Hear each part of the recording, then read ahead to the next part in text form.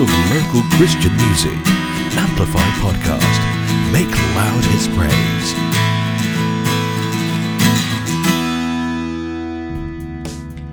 Hi Amplify family, welcome to Amplify Interview, and last week we had an awesome privilege to have a phone call interview with Leland. And as some of you remember, Leland was here in February this year for a worship concert that was organized by Assembly Asia. And special thanks to Assembly Asia for getting us this awesome privilege to interview Leland together with the guys from Thirst and CD Radio. And this is a 3-part series interview where Leland will be sharing with us about his journey, his faith, as well as his newly released live worship album called Better Word. So I know you will be greatly blessed by this interview, so just sit back and be blessed. Hi, I'm Douglas from Amplify Studios. We are actually a Christian radio and podcast. And we also kind of, I was there at your concert in Singapore at Bethesda Cathedral.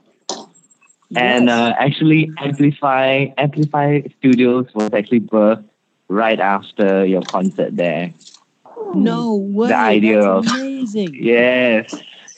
It was right after your worship concert that this idea was birthed in our hearts. So I want to say thank you. Wow, that is so cool.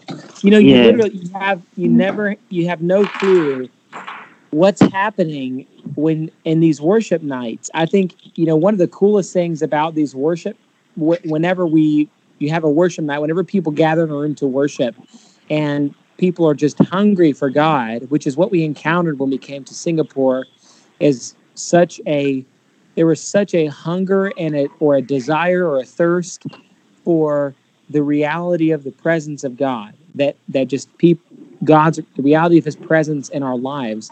That's the one thing that we felt. That's why even though the trip was very packed full of a lot of things, usually on a trip like that, we would be pretty exhausted.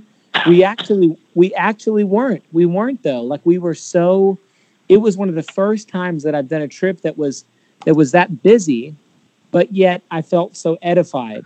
I felt so encouraged. And I think I know that has a lot to do with the atmosphere in the room. So if you get, the Bible says where two or more are gathered in His name, there He is in the midst of them. So you don't need a lot of people. You just need the people that are there, that everyone is in some kind of unity, that we might not all agree on everything, but we do agree that we need Jesus in our city. We need Jesus in our families. We need His presence in a more real way in our own life to be changed by Him, because we can't change ourselves. And what's awesome is those types of atmospheres. One of the common things that I feel in the atmosphere of the presence of God is vision and dreams for the future. So people who are, at a crossroads in life, trying to figure out what direction do I take, what turn do I do, how do I best use my time, what's God's will and destiny for my life? Because God we've all been commissioned to tell the gospel to all the nations of the world. We're all called to do that, but there's a specific calling on each person that is unique to your gifting that God's gifted you with. It's unique to your passions and desires. It's unique to your generation and the time that you're living in the earth. So all of that is so important. And it's like, and time again in my own life, in the atmosphere of the presence of God, new ideas and vision for the future is birthed in the presence of God. So if you're ever confused about your future, if you're ever confused about what road do I take, just worship. Just worship. Just get alone with God in your car, in your house. Find every opportunity to join in corporate worship in atmospheres where people are hungry for God, even if you have to drive somewhere or go somewhere, because those atmospheres corporately and privately, alone with God, when you worship, the Holy Spirit starts to speak things sometimes that you don't even have language for yet. And sometimes it comes in dreams in the night. You have dreams or not about your future. It's visions or it's an idea, and something starts to birth inside of you. So I'm so excited for you guys. That makes me so happy to hear that. It's amazing. Does it mean you'll come back again? Oh, yes, it does mean that very much. We're already planning. We're planning it. And this time, we'll bring you to eat the noodles that you wanted. Oh, yes, Lord Jesus. You know, I still couldn't find anything that comes anywhere close to the food I had with you guys, especially the fishbowl noodle that I had in Singapore. In Houston has a pretty large Singaporean and different like Asian backgrounds. Houston has a high Asian population, and so the food should be really great here, but it didn't come anywhere close to like you guys. I've been on the hunt here in Houston to find something, and I can't find it. So I got to come back now. All right, Leland. All right. So this album, Better Word, comes 3 years after Invisible. Okay, what have you been busy with? What took you so long? What has changed since then? Well, I think a lot of things. I think primarily to start with, our band in 2014, we had a major transition in the Leland band. So at the end of 2014, a lot of the original members in the band, my brother Jack, who plays piano in the band, and we co-wrote probably most of the songs throughout our band history up until that point. He's my older brother. He went to go pastor a church in Franklin, Tennessee at the end of 2014. Around that same time, our drummer, Mike Smith, who has actually been in our band since the very beginning, he's like an older brother of mine. Mike Smith, our drummer, and our sound guy, Marcus, and our bass player, they all went on to do new things. Mike and Marcus went to go play for my cousin in country music. She's like my little sister. Well, I was really close to my cousins growing up. So I have 5 cousins, and all 5 of them were basically like siblings to me. We were so close. And so they went on to play with my little cousin in country music. And so basically the Leland band, within probably a less than a month, went from 4 solid members down to 2, and it was me and Casey, and Casey had been in our band since 2011 or something like that, 2010, and so me and Casey at this point were already like really close, kind of like best friends, and so Casey looked at me and was like, he said, I've been praying and I really just feel like God's telling me to follow you. You know, wherever God leads you, I'm here. And so it really pushed me and my wife into a place of prayer and fasting and asking God, you know, what's your plan for our future? What are we supposed to do? And I really heard God say, Leland, you've been the youngest guy in the band since the very beginning. You've been kind of like the baby brother in the band. Now I want you to bring in these younger guys around you for the next few years, and I want you to father them. So God said, I'm going to supernaturally bring 3 more people into your band: a bass player, a keyboard player, and a guitar player, and a drummer. And I'm going to bring them into your band supernaturally, and they're going to be younger than you, and you're going to start fathering them and mentoring them, and it's going to be a great new season for your band. So, you know, on one hand, it was really tough for me to say bye to, you know, for a short period, to my brother and to Mike, our drummer, and to some of the original members, and see them and say bye to them and basically not do ministry with them for the next couple of years, but because I'd only ever known doing it with family, but at the same time, I was so excited about the future. And so that's what happened. We joined Bethel not too soon after that, and we were a part of Bethel's family, and me and Casey were on the Bethel Collective, and so we did worship with them for the next 2 to 3 years. So we were with Bethel for almost 3 years, 2.5 years. And really, that was an amazing time. We were able to sing on their live record, Lion and Lamb. we were able to write and pour into their community and also receive from their community and their family. And they're in Redding, California.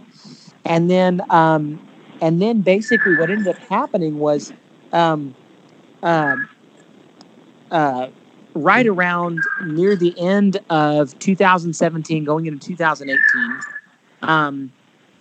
Basically, what happened is we were living in Nashville, Tennessee, me and my wife, and we really asked God. We were like, God, do we need to move from Nashville to Redding, California, and be there in Bethel and Redding and be a part of the church, or do we stay here? And then we really felt God just telling us to stay put where we are in Nashville, and so we stayed in Nashville, and that kind of changed the dynamic for us. And we realized, if we're not going to go to Redding and be a really a big part of their church, then it made more sense for us to stay in Nashville. So we basically kind of slowly phased out of Bethel. I think mainly because they really are a church first and sort of a record label or music collective kind of second. So everything they do really flows out of their church. And when we realized that God really hadn't called us to move out there and be a massive part of their church, that's when we were just like, it just makes more sense for us to move on.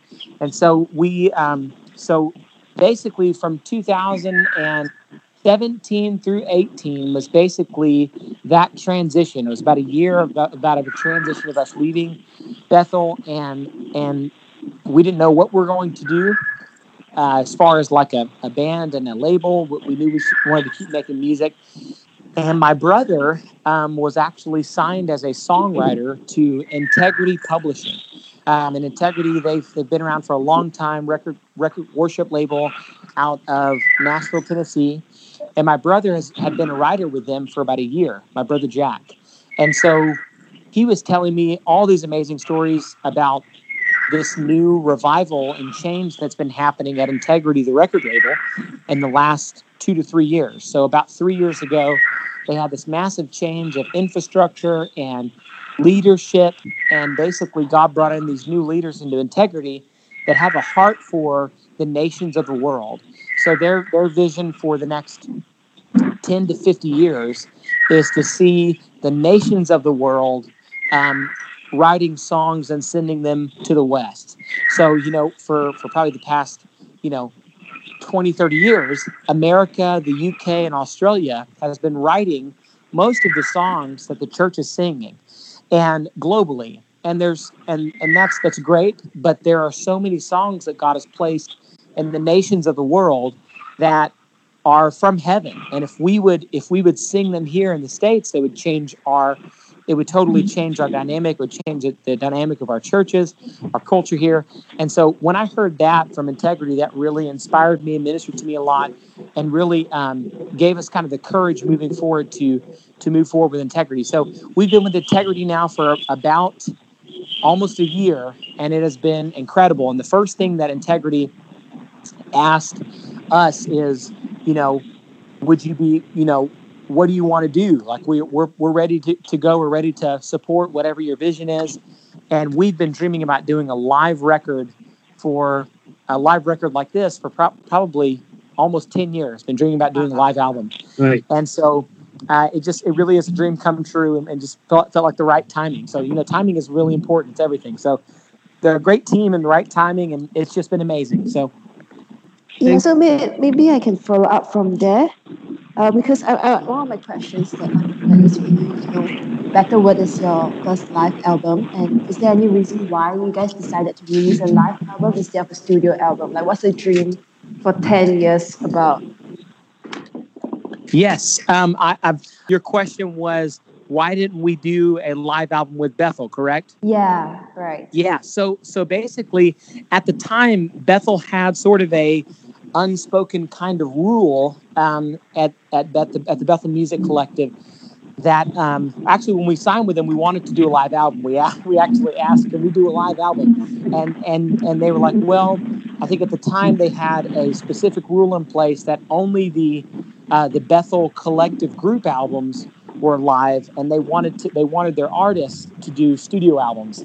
So we actually wanted to do a live album when we first signed with them, but the way they had the structure set up at the time, they've changed that rule now. I think now they're okay with it. But in 2015, when we signed with them, the rule was if you're an artist on the collective, that your independent albums had to be studio albums, so that it made the live records a little more unique when it was, because if all 13 artists are doing a live album, then maybe it makes the group album a little bit less unique that it's live.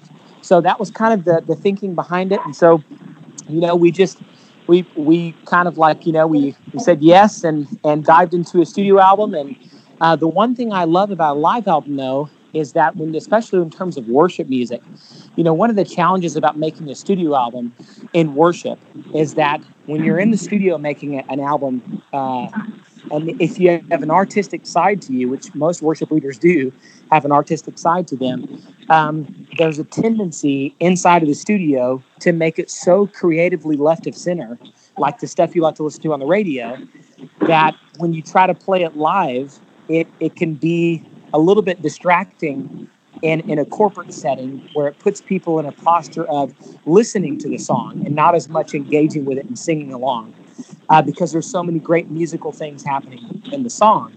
And there's nothing wrong with people listening, for sure. But if your goal is, I want everyone to sing along and feel invited in the music, it does help to do the album live. Because when you're doing a song live, there's less you can do. It sort of constrains you a little bit musically, so that you're not doing too much to distract from the song.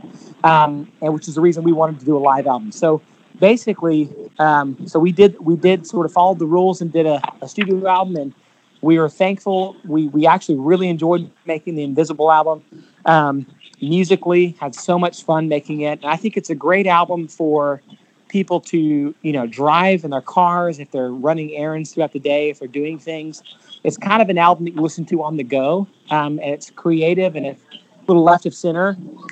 But it's not necessarily the best album to necessarily like dive in and sing along and pray to. There are really special moments on it, but that's what I love so much about this live album that we did, is that it is really an album that you can turn on and you can actually pray with and just sort of leave on. And it's, from track to track, it really invites you to pray and listen and worship and do all those things and engage with the Lord. So yeah, I think there's strengths to each one, but for sure, since 2009, we've been really dreaming about doing a live album. So it really is a dream come true for us.